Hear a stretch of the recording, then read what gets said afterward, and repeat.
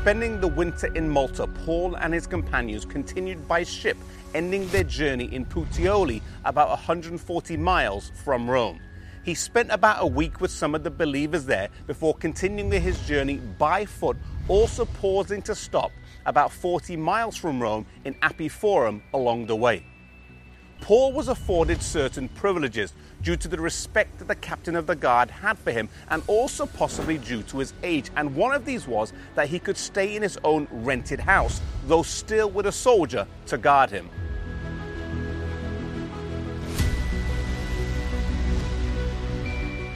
He always thought that he would one day end up here in Rome, though not under these conditions. But Paul was not someone to wallow in self-pity. He uses the time here to minister to the many people who came by his house, as well as writing letters to the churches. These letters are sometimes known as the prison epistles, and they include Philippians, Colossians, Ephesians, and Philemon. Of the 13 books in the New Testament that he wrote, these 4 were written during his first imprisonment of AD 61 to 62.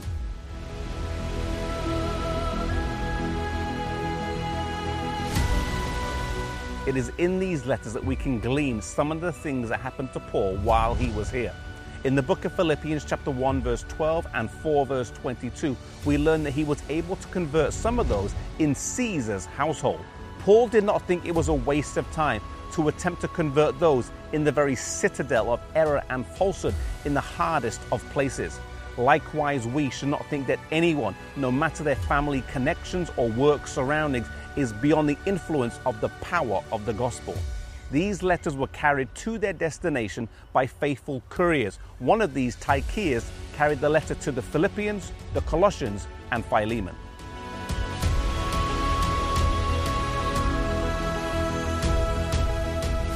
Nero is emperor of Rome at the time, and despite him being of the basest character, he is unable to find a reason to try him, and Paul is released. He enjoys a few years of liberty, during which time he writes letters to Timothy and Titus, but his years as a free man would soon end again. Rome is hit with a tragic fire, which some say Nero helped to start, but soon the small Christian community is blamed, and many of them die in the persecution that follows. Paul is eventually arrested again and brought back here to Rome, this time with just Luke as his companion.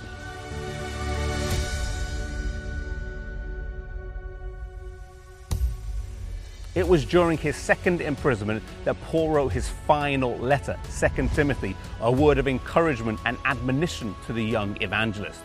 Tradition says that this Mamertine prison held both Peter and Paul at various times.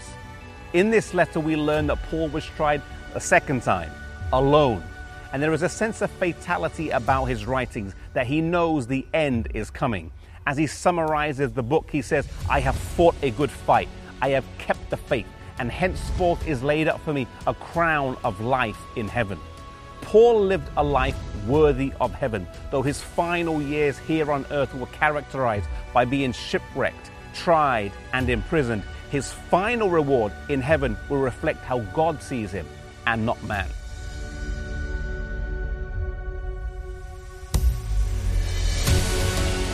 Due to his status as a Roman, he was not allowed to be tortured, but would have died via a beheading.